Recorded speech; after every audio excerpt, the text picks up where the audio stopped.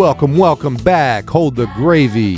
Thank you so much again for finding out about Louisiana through Hold the Gravy and clicking on yet another episode to dive a little deeper. Hold the Gravy podcast listeners, we are coming to a close of the 2021 year. Special thanks once again to Bayou Teche Museum for allowing us to come in and partner with them for a few days on their Smithsonian exhibit, Waterways. We were very honored to collaborate and bring in a great group of guests to explain how they are significant to our area, to our culture. Can you imagine? Can you believe it? We've made it all the way to episode 8. My name is Hunter Romero. I'm your host, coming at you live today from South Louisiana. As if every day I will promise I let you know when we're not in Louisiana recording anything. But for the time being, I'm pretty sure you're going to get the hang of this and you're going to realize that this is about everything Louisiana all the time. And, I don't want that to scare anybody. I don't want that to make it seem like this is too niche for you or, you want to listen to something maybe a little bit more broad. But really, I want to tell you the best things that I think Louisiana has to offer. And instead of letting you guess on your own or instead of just going out and researching blindly, I want to be your source of Louisiana up-to-date info, pop culture in Louisiana. I'm at my office in New Orleans. My office is actually a desk inside of my home, but for me, it takes a lot to sometimes sit down at your home office desk. Sometimes even more than going working out in the world. But today, I found a will and I found a way to sit here and tell you guys a little bit about a new episode coming at you live from Bayou Teche Museum. It is with a very special guest today. If you are a fan of anything current day Louisiana food culture, you know this next person's name. He goes by the name of Gerald Grunig. He is a special reporter on KLFY out of Lafayette, Louisiana, who also hosts his own TV show, Acadiana Eats. This man brings energy into any room that he walks in. I don't know if you guys follow him on his social medias, but he eats at some of the most incredible hidden gems around South Louisiana that you may or may not know of. And let me tell you that he is putting these people on. He is giving them what they need. He is giving the fans what they need. He is representing a very true culture of Louisiana cuisine. And I am just ecstatic to bring you today's interview. So let's get right to it. This is Hold the Gravy, Episode 8, Mr. Gerald Grunig. Well, at Bayou, at the Gumbo Cook-Off, I'm just going to start rolling. We can talk into this, whatever. At the Gumbo Cook-Off, we had one episode where there was these dudes from the Gumbo Show, and they had a little bit of a shorter interview, so we had tagged that along with another one, but we've been doing probably like 30 to 40 minute little spurts, and yeah, man, I've been keeping up with you for a little bit, and obviously we have some we really do, and some mutual friends around the state. And how is Uncle Jay? He's good, man. He's good. Will just had a little boy, so I haven't even got to talk to Will yet. But I talked to Paran a good bit. So yeah. I've been seeing the pictures, man. It's beautiful grandfather he is. Yeah, that'll make Will tighten up real quick, man. So I'm excited for that for sure. So. And I was trying to think. So you're from the North Shore? No, so I grew up in New Orleans. So from New Orleans, grew up in New Orleans. I ended up spending 2.5 years on the North Shore because of Katrina. Okay. So Katrina hits. I was growing up on top of my family's po' boy restaurant. And then that leads into me we spent some time in Mississippi. Mom and Dad moved uptown.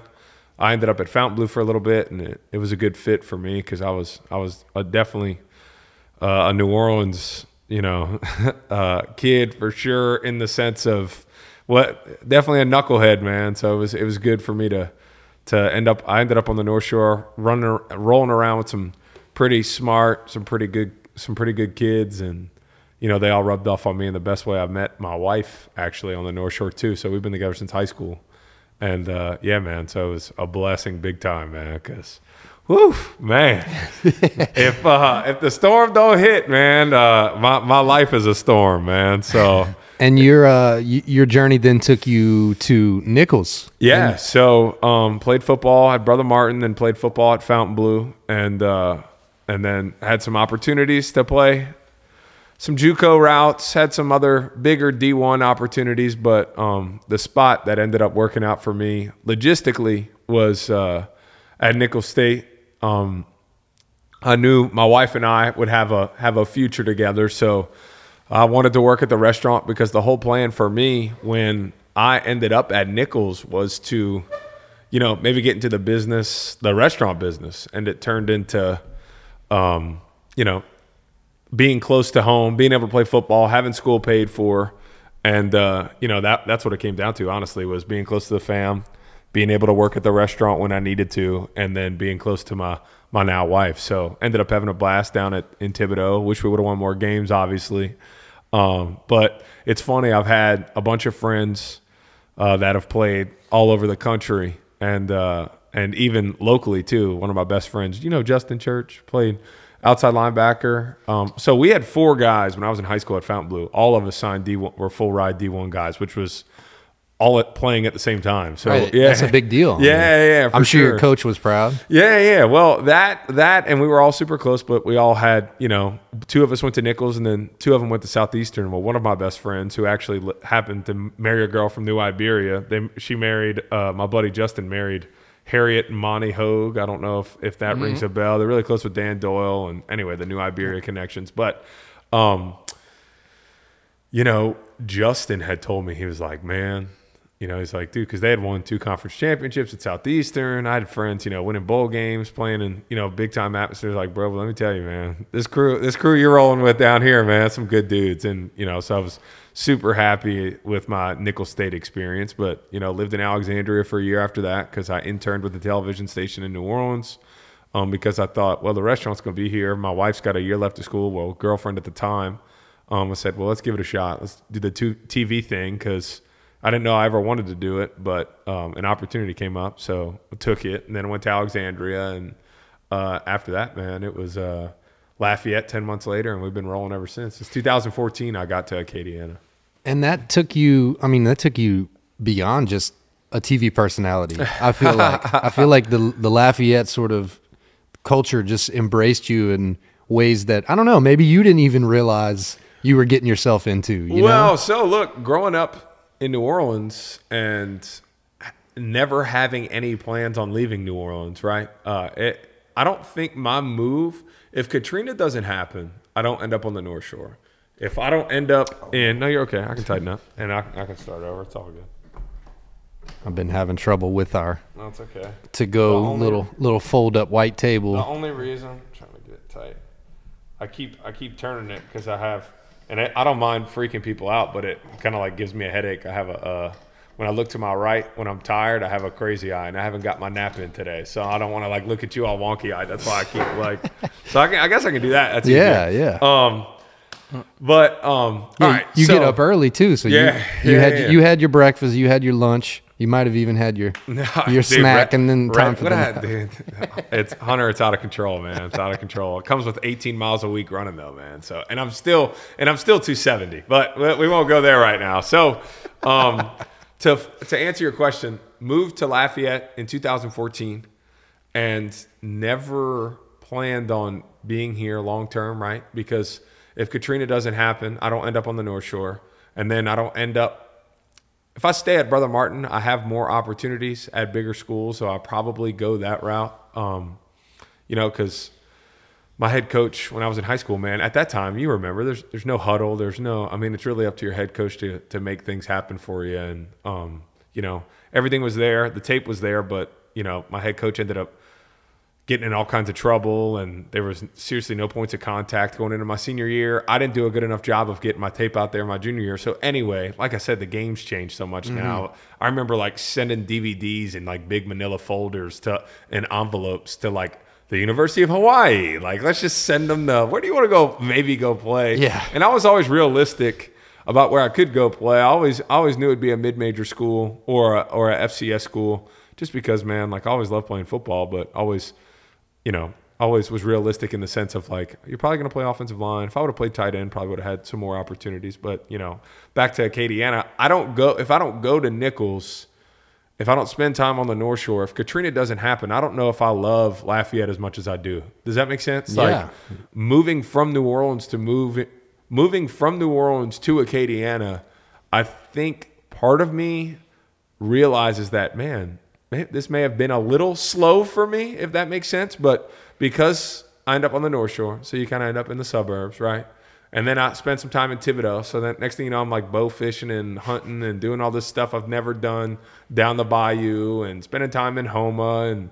And then I go to Alexandria for a little bit. I'm like, well, if I can do Thibodaux for 4 years, I can do Alexandria until my wife finishes college. So I'll go up to Ellick for a little bit, and that was all right. And then you come here, and it's honestly, in my opinion, I always refer to, you know, Lafayette and Acadiana as like the perfect mix of everywhere I've lived, you know, tons of culture, tons of stuff happening when you want to do stuff, but at the same time, super slow when you want it to be, super country when you want it to be. But you can get in the mix and sit in traffic and do all that as well too. So the culture's here, the food's here. And when we moved here in 2014, the plan was to go back to New Orleans and start working in sports. But, you know, I kind of found myself like, man, okay, like getting down with more than just the sports scene here. And I went to my bosses in 14. I was like, what do y'all think about me doing a food segment? And they pushed it off. 2015 rolls around. I'm like, I still want to do a food segment. And they're like, well, they help. And then the summer starts, and I bring it up again. And I'm like, yo, I want to try a food segment. I don't get why we're not doing it, because y'all know, I mean, KLFY back in the day, it was all food, music, and culture. And at that time, like, you know, I say it proudly, we're number one in just about every newscast right now. And when I got here, that wasn't the case. And I'm not saying it's because of me, but I think we finally got back to doing what people associate with our station and what made our station so huge to the entire area to begin with. So I start the food segment in 2014. The plan was to do it every couple of months, and then, you know, we started doing it every week. And bro, when I'm telling you, man, like, it has been crazy what it's turned into, man, because, you know, it's just been a perfect mix for me, because I've now called and continue to call Acadiana my happy place, and where I am my best self is here. But at the same time, man, I think the food side of things really lets my background shine, because I've lived everywhere, man. I can go do the Cajun thing. I can go do the country thing. I grew up in a rough part of the city. I grew up, you know, I've lived in the suburbs. Like, I can hop in anywhere and be like, yo, what's up? Like, I've been here. Yeah. I get the vibe, man. So I think all that has played a big hand in it. And the music stuff has been fun and crazy to think about too, man. So it's definitely been a blessing for sure. Yeah, what I like about Gerald is, and when we did the cooking demo, you know, we brought him in, and he's like, okay, what are we doing? Okay, this is the deal. But you have the ability to turn on a dime. It's like you get it right then and there, and you can just spit out a response and just keep it going, you know. And that's what we loved about him. And I really appreciate you coming and talking to us today, though. Absolutely. Well, you bring that up, and so many people think everything I do is like so off the cuff, man. Everybody thinks like, oh, Gerald's just up there. But you remember how many questions was I asking beforehand? I'm very meticulous, and I think it's the football side of me. Look, dude, I was a captain on the offensive line for 4 years, and I was a center, and like, dude, you got I take a lot of pride in my prep. And, you know, I remember rolling up, and it's like, all right, so what's the plan? Here we go. Let's do it. Like, and people don't realize, man, when it comes to the food segments, and like, man, everybody just thinks y'all do this, right? Oh, we're just talking. That's it. Like they don't know the legwork that goes in behind it. So, you know, like I edit all those food segments, man. So I make sure that the restaurants are put in a good light, that their best product is being put on. I mean, John's shooting it, but I'm like, John, I want this. John, I want that. Right. John, I want, you know, because you producing all of that. It's obvious in just your TikTok edits from the most recent like couple weeks. You know? Yeah, for sure, man. It's because, you know, while I have a great job, man, the job is 100% about supporting our local restaurants because I grew up in it, man. I know that a lot of these mom and pops that have a great product can't afford what Coke, Rouse's, the law offices, the state budgets. I mean, dude, it's just not realistic for, you know, and especially now, you know, minimum wage is going up. People want to get paid more, which I get as well. So it's a real crazy time to be in the food service industry. And if I can help and have continued to help over the course of the last 6-7 years, that's what's been most important to me for sure. And I think all the places that you've done so far, you know, are grateful for what you've sort of brought to, you know, light for them. Yeah. And even if they're, you know, I don't know what their sales are doing after you leave their space, but I mean, it helps somewhat. And we find a lot of small business and working with the chamber don't do marketing. They don't know what it's about, but they would benefit so much if they could get that. So kind of, and what we've done in Delcom with the fishermen is kind of the same thing. Fishermen don't know anything about marketing. It's true. So that's what we did, and that's what makes a difference. So I think there's a service to be had by what you do. And I think there's a hustle there too, right? Because you have a lot of people that have a lot of successful businesses, but all they know is grind, right? So all they know is show up, cook, work, let's do it, let's feed these people, let's get out of here. And then you have people that roll up and go, oh, I can do this for you, I can do that for you, I can do this for you, I can do that for you. And you know, some people are like, oh yeah, I spend X amount of dollars doing this, I spend X amount of dollars doing that. And I'm like, okay, cool, because I never bash anybody for making a living, right? And that's why people ask me, when are you going to say you don't like what you had? I'm like, dude, do you have any idea how hard these people are working and what is riding on a day-to-day basis? If you think I'll ever put somebody in a situation where I'm not just praising their business, you're out of your mind. However, there are times where you can tell the nerves are there when we're doing something. And I'm like, hey, can we do something else? They're like, yeah, you know what? I'd like that. I'm like, yeah, dude, we can tape it again. Dude, this isn't live, man. We can tape it and we can do it again, bro. John and I got all morning, man. Let's go. So it normally makes a big difference because some people are just so nervous. They're not used to being on camera.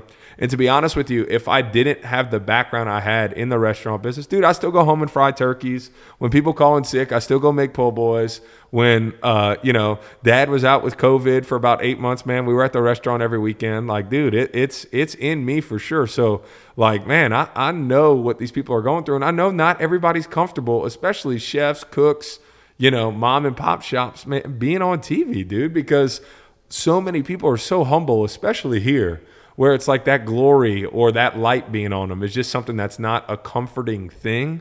But for me, I feel like part of the reason why what we've done is so successful is because of my background, man, because you can't just roll up to some of these spots in some of these areas and not go, I'm in rural Evangeline Parish today, man.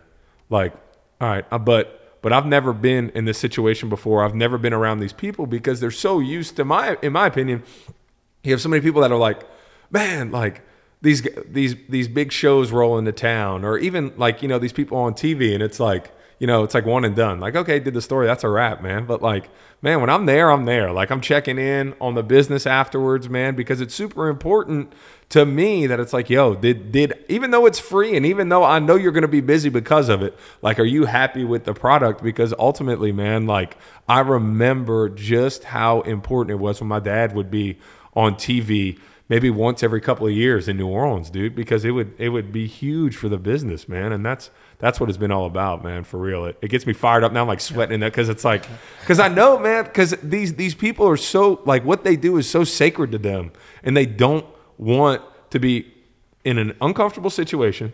They don't want their product to not look its best, and then they don't want to be, you know, I don't want to say exploited, but like there's a sense of like security, like, no, you're not coming in here. Yeah. Like, you know, I'm not showing you that. This is But I'm like, no. I don't need to see this. I just need like, bro, just move it around in the pot a little. I got you, man. We don't need to talk secrets. I just need to hear it's good. People love it. We sell it on Fridays, and I can make that work. Yeah, man. you see, I could never have a restaurant because I would give away all my recipes. Right. Y'all go home and cook it. And that's the other thing. You know, we have people that come on the cooking segments on Tuesday mornings at Acadiana Eats Live in our new kitchen. State of the art, super nice. Another one of those aha moments, like, dude, I can't believe, you know, they've done this for us. And they're like, well, Gerald, I'm not used to cooking live, because it's not easy to do something and talk if you're not used to doing it, especially like answering questions, right? We can all sit there cooking and shoot the breeze, not a problem. But it's like, so how many, you know, of that? Like, nah, bro. Like, no, baby. I'm here to help you sell plates, man. Put it in the pot, move it around, and we're going to chop it up just like we always would, because, you know, I don't want people at home going, oh, wow, I'm going to do this at home. Thanks so much, Miss Veronica, Glenda, Madonna, Amy, Alvin. You know, all these people, like, nah, man, you want it? Go and get it, man. Go support them, because ultimately what we have in Louisiana culturally is so unique and so special. But in my opinion, as much as I love this state, we got a lot of issues, man. We got a lot of issues, right? But what makes our state so great can't be duplicated. You know, like, people may complain about our schools, our roads, our government, this, that, and the other. But man, let me tell you, dude, our music, our culture, our vibe, bro, the stuff you can't put a price tag on, man, that is the stuff I'm here to support. And the only way it's supported is if people go out and spend money, straight up, man. And that's what we're trying to do with this podcast, you know, talk about our food and our culture, and, you know, maybe some things we can do better, like Hunter has said, you know, and we have a lot to offer, but on the other hand, it's getting the word out. I mean, there's a lot of information that flows across our phones and our TVs, and it's you got to be able to stand out. But like you said, the mom and pops. Oh, man. It's just a tremendous boost to their business when they show up on TV. Oh, man. Like, Hunter, I know you brought it up. Dude, there's some restaurants, man, where some of our bigger operations, right? They'll tell me, like, hey, G, like, we do a head count. You send us an additional 500 people a day for 3 or 4 days. Oh, bro, it's crazy. What? Like, Hunter, man, we'll put that's real, man. Hunter, we'll put somebody on. There's 500 people in that city. Dude, maybe we'll put somebody on TV. Like, and I've had restaurant owners call me in tears. Because, man, you know, you go to some of these spots and you know they're struggling, but they're putting a smile on their face because we're there. And, you know, as they get to know me, you know, the guard starts to go down a little bit. And it normally happens once we're done shooting, or once I'm done doing my thing and we're kind of just shooting the breeze. Maybe I'm finishing up a plate or a sandwich or whatever it is. And, you know, we get into it and I'm like, I got you. We're going to just be ready. I got you. They coming, but you got to keep them coming. You know, you got to keep them coming back, because I'm going to, like I always say, whenever people want to mention sponsors on our local, I'm like, hey, bro, I don't mess with sponsors, but I'll throw it up. You can hit it wherever you want it, man. It's up to you, right? So with that being said, like, man, I tell them, I'm like, dude, they are coming, bro. So just get ready and make sure you do a good job when they do come. The amount of times I get phone calls of, you know, people with tears, crying, like bawling sometimes, like, Gerald, you don't know what this has done for my business, what this has done for my family. Because a lot of times, man, it's not just, you know, your restaurant. It's your restaurant, your aunt, your mom. Like, the whole family is connected to one spot, and all they do is pour their heart and soul into this place. And when you're calling me and telling me, like, Gerald, we are normally open 7 days a week, but we had to close on Sunday because we couldn't get any more food on Saturday, and we sold out by Saturday morning. Like, nothing, like, we had no food left on the menu. Like, we will sell restaurants completely out of food, bro. Like, you can't go, oh, no, I want what Gerald want. Oh, that was gone 3 days ago. Yeah. Now we only got like 3 things left. Like, erase the menu, man. It's been super wild. So is there an increase in? I know I recently realized that you started doing some TikToks. Okay. Yeah. Is there an increase in, say, I don't know, a younger generation of people that live in Louisiana, and instead of going to Raising Cane's, or instead of going to wherever they're eating in the city, like, maybe they're going to go and try that plate lunch. Maybe they're going to check it out because they saw your TikTok video, and maybe they're not watching, Passepartout. Yeah, maybe they're not up at that time. Right, so. right. So look, here's the deal. I always make the joke. It's funny you say that, man. I went to go get a vaccine shot today, right on the north side. I was on Mud Avenue, and I walked in, and every medical personnel there except this one lady, right? And that's I'm thinking about, like, because there are people that don't watch the news, right? But everybody. Like, I'm like, hey, I pop in and somebody goes, oh, and then I see everybody's heads turn, right? And then, like, dude, the gym's pretty empty. There's not a lot of people, at the rec center. And I'm like, what's up, baby? And everybody's like, ah. So everybody runs up. We take a picture, we cut up a little bit. But then next thing you know, like, they're like, yeah, I know you're on the news, but I'll follow you on TikTok. Dude, I've been on TikTok for 6 weeks. Yeah, but you're killing it. The edits are great. Thank you, telling man. you. But to that point though, I'm running around the neighborhood, right? Like I made the joke. I run 18 miles a week because I used to play basketball. COVID happened, and anyway, I just don't have 5 hours to spend at Reds anymore.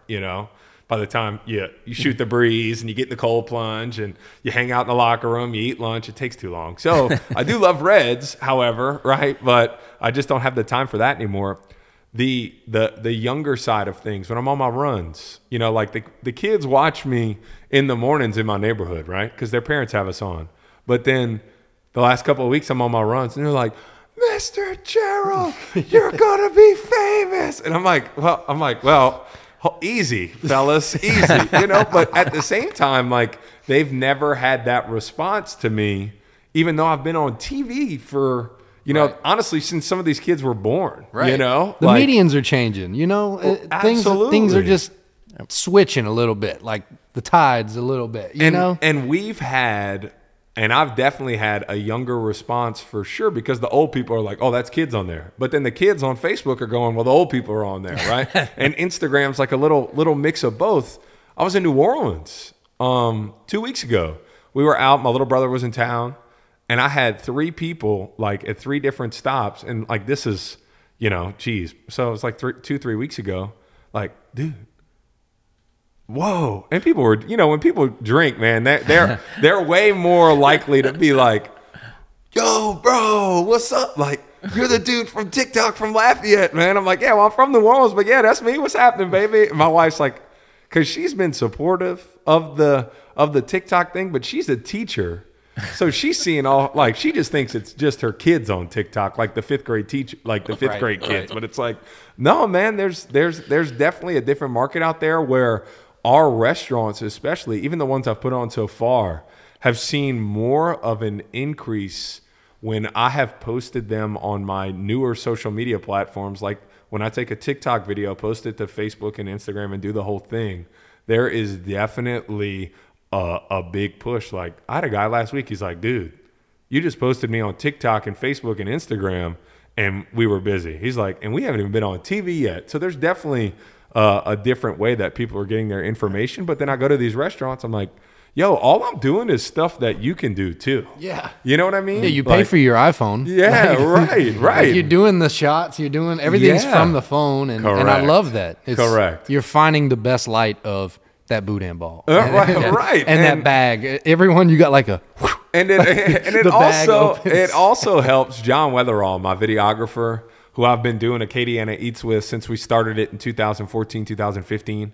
John's all in.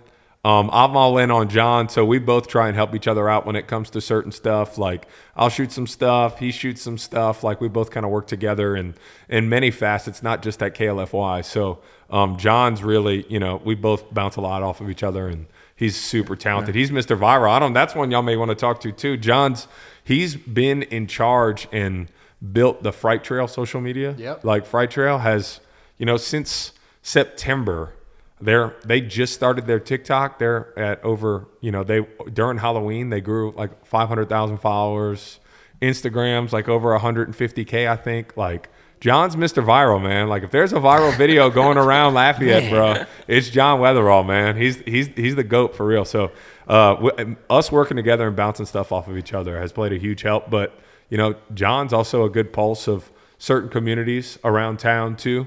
And, when John and I roll up in some of these restaurants, they don't care about me, man. Like, they're like, oh, John, hey, like John's here. Something special's about to happen. So, Man, the amount of talent in this state and in this region is just incredible. And you know, that is what this podcast is solely about. And it's not really my light to talk on so many different subjects, but I really am just grateful that I got some friends that can come in and touch base with us and let us know really what's happening out there. And I've been a fan for quite some time, man. And I'm. But let me ask you something, Gerald. All these places that you've been to and all these experiences, you've met all these people. Yep. Have you like cataloged some of this stuff? Oh. Can you like produce maybe some sort of output that you can, I don't want to say write a book. You're saying like the impact? Have a write-up. So we have testimonials from early on, you know, because Eats has gone through phases, right? You know, you went through the start where people were just like, ooh, food, TV, cool, right? And I look at those and I'm like, ugh. Y'all know, when you start something, man, things get better over time. It just it happens with reps. And then we went through, like, okay, I figured out the format I want for the segment. And then I would say once I figured out the format for the segment and the editing of it, sometimes it was too quick. Right now, I like my pacing. But if you look at it from 2 or 3 years ago, like, I'm like, damn, G, you're only using, you know, 0.5, like almost like social media stuff kind of is now. But in TV, man, the standard's always been, you know, 3 to 5 seconds on all shots. And I've always tried to keep the energy up in my editing when I put stuff together. But the reason why I'm bringing that up is because Eats has kind of gone through phases in regards to the response we get, right? So I could do a segment in 2017 and then re-air that segment again in 2021. And in 2021, I'm getting even more feedback from, because the following's just gotten so much bigger, right? So I do have some emails. I do have some stuff early on because there was a point where I was kind of having, like I've had to tell y'all, like people now know what's up and they know I'm going to take care of them. But when I was starting Eats, I was calling and going like, hey, it's that guy that, because when I started at Channel 10, I don't know if you remember, we had a commercial. I was going around tackling people. I don't know if you remember that. Yeah, like, I do. It was 1st and 10. It was the high school football, and I'm like, yeah, I do sports, and you know, oh, you're the guy in the commercial that was hitting people, like kind of like the office linebacker thing. I'm like, yeah. I'm like, well, I want to start a food segment, and then I didn't know if I was going to go like with off the wall type menu stuff, or I didn't know what the goal was. So moral of the story is like that impact has just gotten bigger, if that makes sense. But it also matters. And the amount or the impact that's made changes with what they put on TV. So, you know, I encourage people, you know, like, well, Gerald, I really want to do this. I'm like, look, I'm going to be honest with you. We can do whatever you want. This is your segment. I'm here to facilitate. However, I would do what you do well and what you can do a lot of, you know. And honestly, too, and people, I don't tell a lot of people this, but I tell people, I'm like, what you going to do that's going to make you money, too. Because, you know, a lot of people, the margins on some of these things aren't great. And I'm like, yeah, when they make that special plate yeah, lunch, right, or that Coubillon, like, yeah, that, you know, right, like some seafood can't sell stuff, that much of that. And there's tons of prep. I'm like, dude, let's do red beans and rice and fried chicken till the cows come home, baby, because everybody likes red beans and rice and fried chicken, and everybody's making money on red beans and rice and fried chicken, and all the customers are satisfied because they're getting a big portion of red beans and rice and fried chicken. So like things have gotten so crazy on the restaurant standpoint, man. I really want things to obviously stabilize because, you know, between help and the cost of stuff are, you know, and that's a whole nother, you know, maybe 6 months to a year down the road when y'all are ready for me again. There's a whole nother conversation that needs to be had when it comes to our area's expectations versus reality as to what things cost. And what people are willing to spend money on, man, it drives me crazy because, you know, I see what things cost in New Orleans and I see what people are charging for things here. And I see the way people talk about those people that are charging what they should versus giving food away, man, it drives me crazy. The amount of segments I have to do, fellas, where I go in and I'm like, so what do you charge for this? They're like, that. I'm like, I'm not putting that on TV if that's what you're charging for it. because Hunter, you're selling a cheeseburger for $8.50 when it should be $11.50, and the guy is selling a cheeseburger for $11.50 wants to make a living and get ahead instead of surviving. All you're doing is screwing over the next person because they go, oh, I'm not going to pay $11.50 for that when I can get it for $8.50. It's like, bruh, well, it should be $13.50. So y'all are all off, man. It's super frustrating, but it's kind of like the race to the bottom at times. And it's not an everywhere problem. And look, we have people that go wherever I go every week.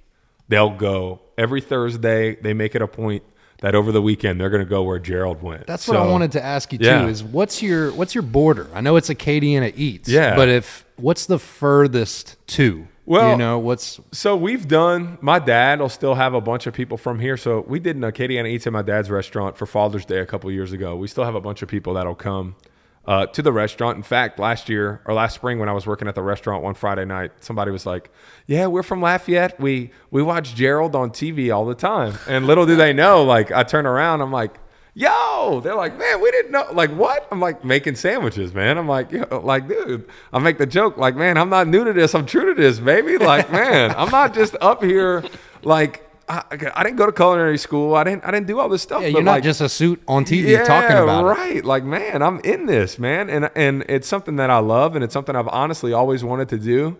And if Acadiana Eats doesn't happen, I'm probably doing it, right? So even though I'd be beating my head against the wall and people, having the same, my dad's going, thank goodness you're not doing this, because it's just getting so much harder, man, to make a living. And people's expectations are through the roof, but then they don't want to pay for what it costs, for somebody to pay their staff properly, for somebody to use the best ingredients, it's just not realistic right now. Like I said, hopefully things chill out. But so we did one in New Orleans. I would say that's the farthest east we've gone.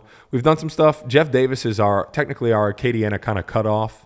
Haven't done anything in Lake Charles, but I had a boss, and hopefully our next boss that comes into KLFY is as progressive as my last one.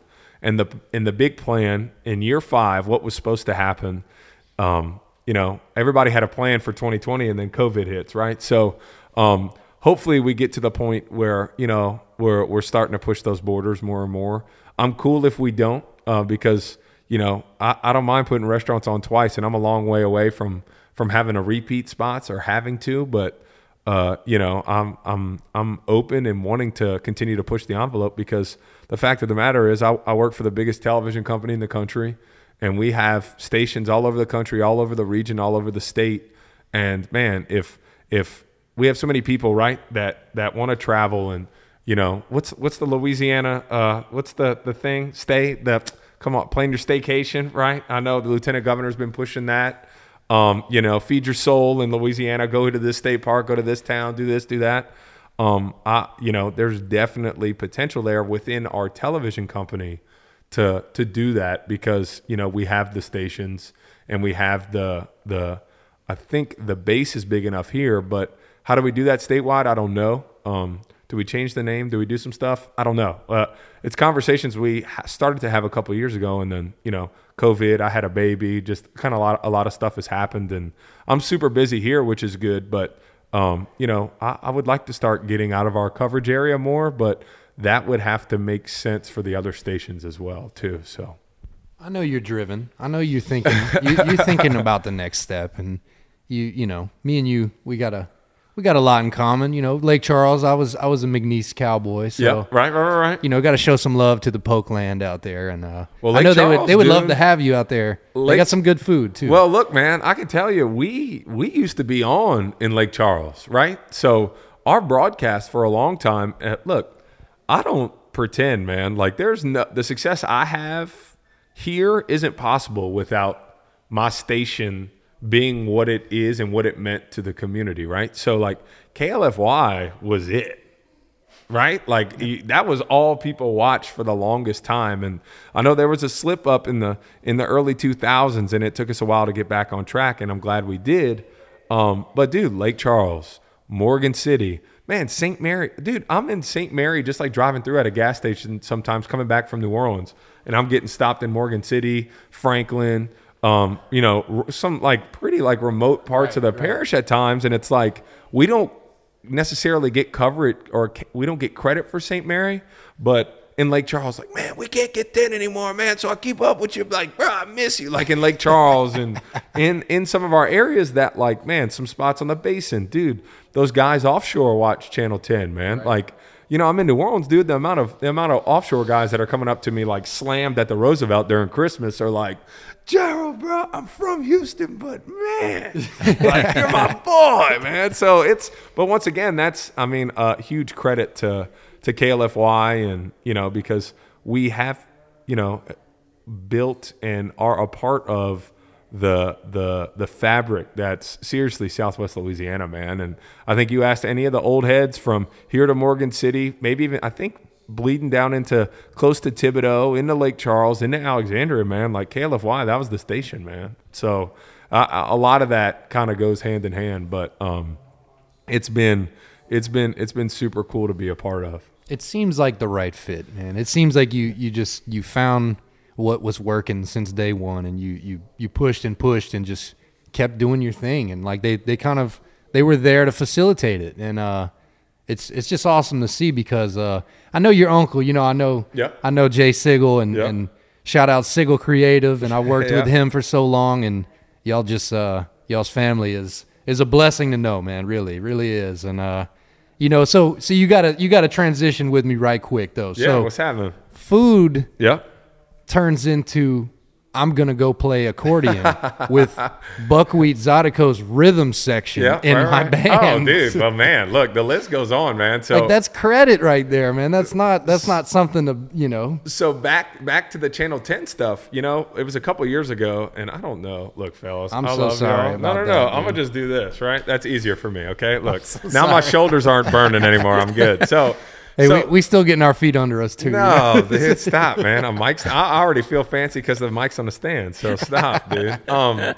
You know, we start Channel 10, Jim Olivier's, Floyd Cormier's. Like, music was such a vital part. Aldous Roger, Clifton Chenier, Lil Buck, everybody playing music on Channel 10 for all those decades. It was such a big part of what made KLFY so successful. I got to KLFY, moved to the morning show after starting the food segment.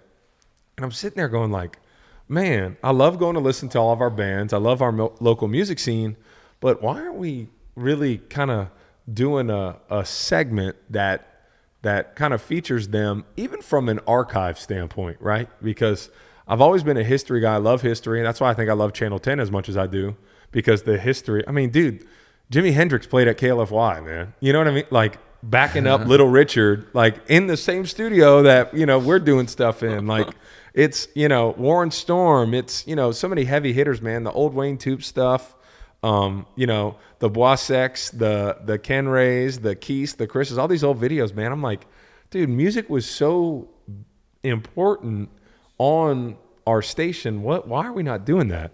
Well, what happens is we have some changeover in management, and I'm like, I don't have a GM, which is our vice president of the station. Like, I don't have a news director, which is, you know, which would be my direct manager, right? Even though I don't really operate all the time as part of the newsroom. Like, I'm kind of, my boss now makes the joke like I'm kind of like a receiver, man. Yeah, you know, you're like, in the field. Yeah, man. well, and it's like, you know, we'll use Gerald here, we'll use Gerald there, but we let Gerald kind of do his thing, which has been super, you know, amazing and appreciative. But I'm like, man, I don't have anybody kind of looking over me right now. Next thing you know, I start taping music segments and airing them on Monday mornings. And next thing you know, I'm walking down the sales side, which a lot of people from the news side don't do. I'm like checking in on everybody, like, hey, what's up, y'all? And I'm like, man, y'all saw we've been doing music stuff on Mondays? They're like, no. I'm like, oh yeah, Monday mornings, man, we're doing, okay. Next thing you know, I get the email, hey, Gerald, we sponsored your music segment. So, like, dude, once the money's coming in on the music segment, it's on, baby. You know what I'm saying? So I knew, like, if we could get the ball rolling with, and I have no doubt my old boss would have let me do it, but I just tried to take advantage of the freedom. Like, ooh, you know, here's our shot to kind of bring this back. Start doing the music segments. They air on Mondays. I'm spending time with all these musicians, and, you know, we're chopping it up for 2.5 hours at times. Normally just shooting the breeze, talking for an hour afterwards, knocking out the music part, the first half. And I'm like, man, I think I pick up an accordion. I forget whose it was first. And I'm like, man, I think I want to learn how to do this. And then, or I think I want to just start playing, because I'm a big believer in it's like, hey man, practice what you preach. Don't just talk about it, be about it. I'm going on Passepartout every morning. Like, oh, we're doing French table this. Oh, like embrace your culture that. I'm like, man, if the amount of kids and older men that have come up to me, be like, man, I've always wanted to do it, and now I went and bought an accordion, and now I'm doing it because I saw you playing.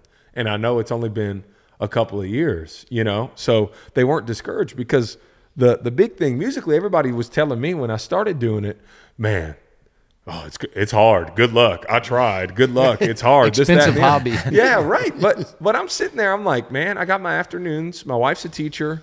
Like, instead of playing on my phone, like, man, let me start messing with the accordion. Well, that turned into Horace Trahan. Let me, film him play a couple of songs. Keith Frank, Gino Delafosse. Chad Huval was a big help in helping me learn the right way to learn how to play. So I'm hanging out with like all these studs and, Cheryl Cormier's of the world, like all these rock star, Christy Gillard, like Anya Burgess, like I could just go pop into Sola violins. I know I got a Sola shirt on right now I didn't think we'd touch on this, but I could go take an accordion lesson in Brobridge, because I did take a handful with Chad Huval and the Huval School of Music, Brazos Huval. I don't know if y'all have gotten to speak with them at all, man. What they're doing, getting younger musicians to play Cajun music, is super incredible. Every day after school, St. Bernard kids just like flood the porch with their fiddles, accordions, and guitars. That's amazing. Learning man. French music, man, which is super cool. Yeah. And it doesn't have to be French. It's, they do some country stuff. They do, I remember asking Chad, I'm like, hey, man, the Cajun stuff's cool, but I want to play some Zydeco music. But the Zydeco crowd at the time, like, I think the guys were kind of thought I was playing when I'm like, hey, man, I want to. Show me something. I think they thought I was joking, bro. You know what I mean? And now, next thing you know, like, dang, gee, you were serious, man. Like, I was something that I had the itch for and really enjoyed doing. So I'm hanging out with everybody, doing all this stuff, and then it was Mr. Lee Allen Zeno, right? We're spending some time doing some Blue Monday live shots one morning on Passepartout, which the Blue Monday mission, John Williams, it's I don't want to say it's pivoted a lot throughout the course of the last couple of years, but ultimately it's all about bringing awareness to older musicians who are struggling financially and with healthcare and just like life care services, where, people think, oh man, that guy's 75 years old and still playing music. He's killing it. It's like, well, he toured his whole life, worked in cash, spent it all gambling, drinking, whatever it may be, and he's got nothing left. So no, he's not going to play your gig for $50 anymore. Because we're in the process of getting him financially stable. And that's the reality of it, man. Like, people don't want to talk about these musicians that go on the road and everything's paid for and you're having fun. You start playing with the band early, or, whatever it may be. The cash is coming in, but you're not having to spend it. So it's like, man, let's go drinking. Man, let's go to the casino. Man, let's go do this, that, and the other. And then when stuff gets tough, it's like, oh, okay, we're going back on tour next week. Well, eventually things start changing in the landscape of the music game, and it's like, oh, the tours are down, or we're not playing as much, and things can get rough quick. So that's the Blue Monday thing, right? Hanging out with the Blue Monday guys for a Blue Monday live shot. And Mr. Lee goes, sounding good, soul, we gonna do it. And I'm like, oh, man, I don't know about all that, bro. Because at that point, like, I was just serious, like, about playing. I just wanted to learn how to play. And if I could get up to a point where, Blue Monday, because I was super close with John, still am, one of my best friends, and Mr. Lee and Lil Buck. And, if I could just get up and play a song or two, and really for the viewers and those in the crowd that always wanted to do it, like, yo, you can do it. I've done it, and I've only been at this for a couple of months now, and I'm up here playing with the guys. Now, I think there's some confidence, right, that comes with what I do for a living and playing football. Like, I love a crowd, bro. Like, dude, running out in front of thousands of people, like, yes, let's go, baby. So I'm here for that, man. So that's never intimidated me. However, it was Mr. Lee that was like, we gonna do it. And next thing you know, like, it's one song, it's two songs, it's 10 songs, it's 20.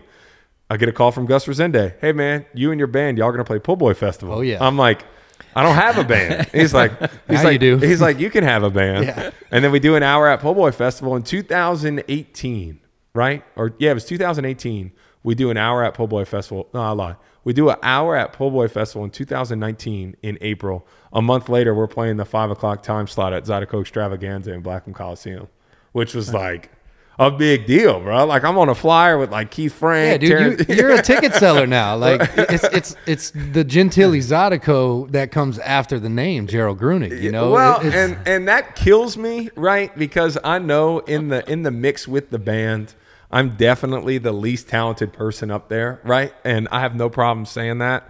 And if anybody ever needs to feel good about themselves musically, they need to book a gig with me because I'm a pipe you up in front of everybody. Yes, man. that's exactly right. You're conducting, you're the maestro. Yeah. You know, you really it means a lot to me being a fan of the rhythm section of Zydeco music. Yeah. And seeing Lee Allen up there. Yeah. And drummer Kevin Menard. Kevin Menard. Yeah. Yeah. And just seeing you almost like give them the spotlight. Oh, for dude, a chance. that's all. That's once again, same as the food aspect, bro. That's what I'm here for. So it's the backbeat, man. It's funny we get the phone calls of like, "Hey, Gerald, what do you charge?" And I talk to him, and I'm like, "Yo, here's what we're charging," because I try to be one of the best paying gigs out there for these guys, right? And we have those conversations, and people are like, "Ooh, man, gee," like I'm like, "Well."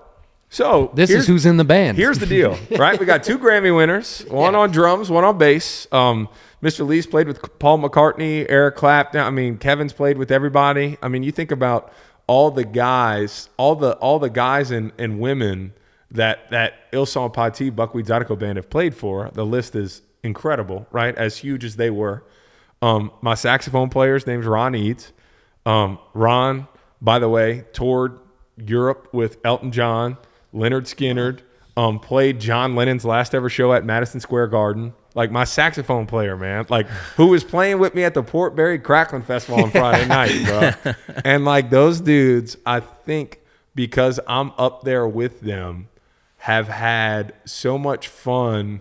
Just like, hey, man, is it your profession? Yeah, but like Gerald's here, and it's not.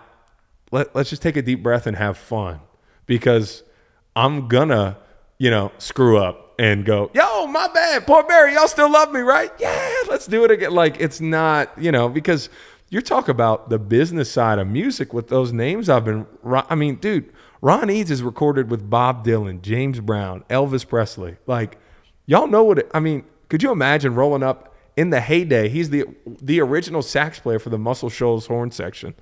And he's living in Lafayette playing with me, which is awesome. And he's playing with some other bands as well. But like the seriousness of everything, Right. It's to me, it's like, all right, hey man, let's make y'all some money and let's have some fun. And guitar, Kent August at times, a legendary Zydeco guitar player, plays with everybody now, has played the original guitar player for Zydeco Force. And then my rubboard player, Thad Duplichin, Dr. Chad, has played with Buzu Shavis, Sam Payne. So it's like, dude, there's a history lesson on stage. And, unfortunately, the culture at times of our local music scene and the music scene in general is like, you're always hearing from the front man. But I'm like, nah, man. You're giving it back to the guys behind you, man. Dude, it's special. It really is, man. I think it's great. It's almost like you said, a history lesson on stage.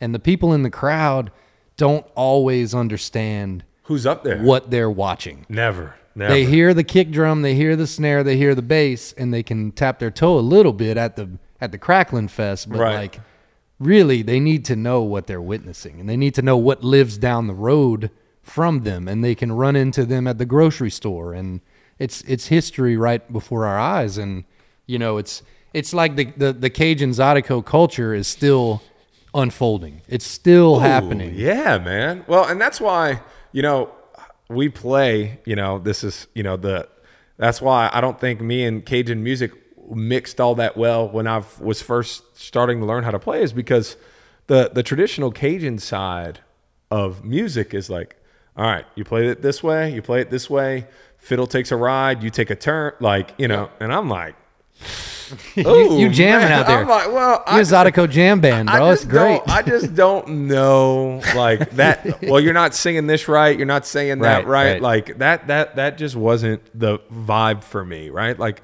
it felt buttoned up. And I know it's fun music, and it's especially fun for people that grew up out here and know it. But like, man, I got enough on my hands just trying to learn how to play the accordion.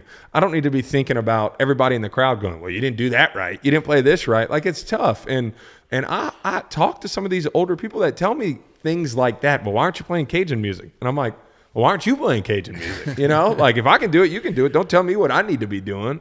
But then they're the same ones telling these little kids that are learning how to play at a jam, oh, you're not doing that right. You're not saying that right. You're not singing this right. Like, bro, what? I don't care if you're older, if seniority. Look, I get manners. But, dude, when you're going to come down on a 10, 11, 12-year-old kid at a jam because he's playing the accordion and you're sitting there strumming the guitar and he's trying to sing and you're going to be mean in your criticism or in your way of helping is rude and like, dude, the amount of kids that have come up to me where I'm like, hey, man, we're going to get you to sing something on TV. They go, well, I'm sorry, Mr. Gerald. I don't sing. I just play. I said, why? They go, because they tell me I don't do it right. Like, bro, that drives. I'm like, who told you that, bro? Let me see him, man. Mr. Like, Gerald's going to have a word with him. Are they here right now? Because, dude, that's what I was dealing with when I'm like, man, hey, Gerald, you want to play one? And then at that time, I knew how to play the back door. That was it.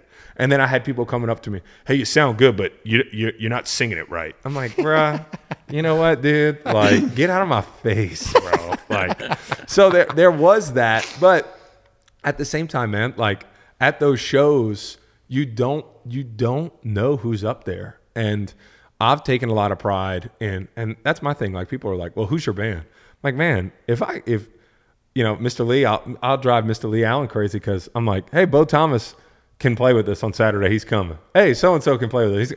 I'm like, dude, I'll put 15 people. Let's go, man. Because I want to sit there and give Bo some love, let people know like what Bo's doing. Mr. Lee, Kevin, Pablo Pellerin, Kent August, Chad Fuqua. Like, man, I try to be the plug for everybody, man. So, dude, that sounds like the all-star band. And again, man, I'm relating to you and just putting light on the right moments of Cajun culture, Zydeco culture, and it's funny you bring up John Williams. Yep. Me and John have known each other for a while as well, and I hold a toy drive every year. Correct, December 21st, right? What? Yeah, Look at you! I talked to Lee Allen on the way over here, man. Yeah, I got it. All right, well now you just signed up to come and special guest with us. That's the case. That's a Sunday, right? It's actually a Tuesday because my wife's birthday's on the Monday the 20th. Yep, and I'm off that whole week. I'm pretty sure we can make that happen. We're gonna be releasing that soon, very soon, a flyer, and I was hoping to get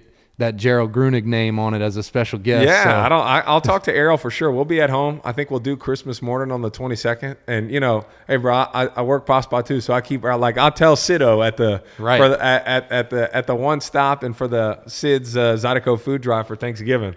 I'm like, I'll do it. Right. Need to be early, baby. Nobody wants to go first. I will, baby. Yeah. Don't worry about that. I don't mind opening it up. Well, we keep it early too. My grandparents come out, and it's going to be at the Grouse Room this year, which is a great room. Yeah. I got to watch Mr. Lee Allen play over there a couple weeks back, and he just sounds so good in there. And he's kind of the bass player for our Romero family band as well. And, Correct.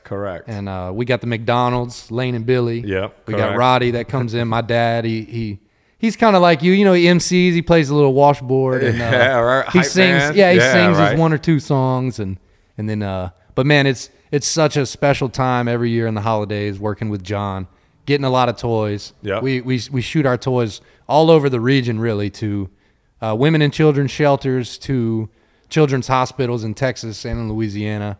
But yeah, this year's shaping up to be one of the bigger lineups, hopefully. So I was really hoping to get you involved. Yeah. I'll talk to Ariel. We'll go back and forth a little bit because, like I said, she's a routine person. It depends if Santa Claus has to put any crazy presents together a couple nights before, but I don't see why that would be a problem at all. And I like, man, at the same time, like, once again, I'm going on TV going, hey, the Romeros are having a toy drive, by the way, tomorrow night. Who am I, if I have the ability to play, to not play those? Also, to not go, man. Like, So like, once again, practice what you preach, man. We're telling people all the time, these festivals are happening, these fundraisers are happening.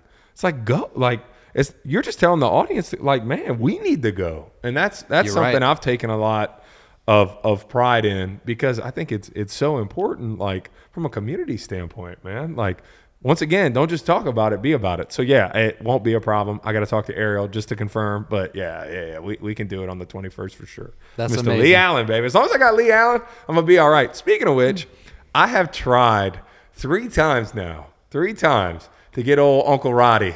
There's been times where it's like, yo, Roddy, hey, somebody can't play guitar. Like, hey, bro, if you can do it, we'd appreciate it. And I always, and you know, Roddy and I have a great relationship, but it's so funny. Like, I'm like, so don't forget, I know if you're like, don't eye roll at Gerald, because we're going to be up there with Mr. Lee, Kevin, Ron, Kent, you know, like, we're going through all these, Dr. Chad, Thad Duplichan's friends with Holly and Roddy. So it's like, like, you know, if you're worried about me, man, don't worry about me. Everybody else, you know, they'll make sure, you know, we're up to snuff, okay? Because I think at times, like, you know, Roddy and I have such a good relationship, but it's just funny that like he's like the unicorn right now. I'm like, dude, I want to play with everybody, man. I need you, bro. I need you, man. So if he's not making gumbo, I guess, and all the woodwork and stuff, I know he's been super busy. But yeah, man, the 21st, I'm in. That's it, man. Well, thank you so much for coming out here today, man. You took up your nap time to come and talk a little bit about your story, and you know, we appreciate you here at this Hold the Gravy podcast project, and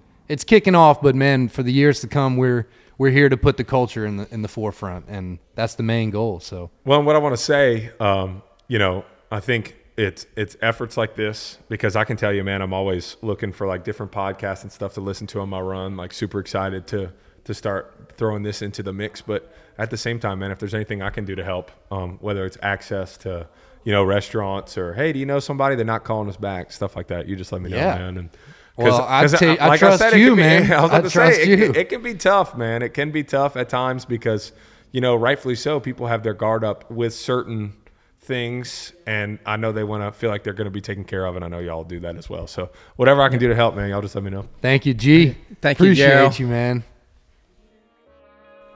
You know, I am still learning a lot. I'm born and raised in Louisiana, but every day I am learning something new about this place, and I can't be any more grateful about that. Thank you again for bearing with me on my starting episodes, getting my feet under me. I will thank you every time for clicking on this episode, because I know we're in the infant stages, and that's all right. I really appreciate you letting me get this train going, and it's going to continue, and it's going to be better and better each time. The guests are coming. The gumbo's cooking. I promise. Louisiana culture is here to stay. Have a great day. Thank you so much. What a pleasure it was to sit with Gerald and hear his story and hear what inspires him every day. Thank you so much to our co-host, our port director, Mr. Wendell Verrett. Special thanks to our 3 guests on the Bayou Teche Museum sessions. It was an honor to sit in this museum and speak with each of you. Thank you so much to the Delcom Seafood and Farmers Market for a great 2021 year. Hold the Gravy podcast is coming strong to finish it out in December. Thank you so much for your patience on the YouTube channel. By 2022, you will be able to see the visual side of all of these interviews. Stay tuned for more to come. See you soon.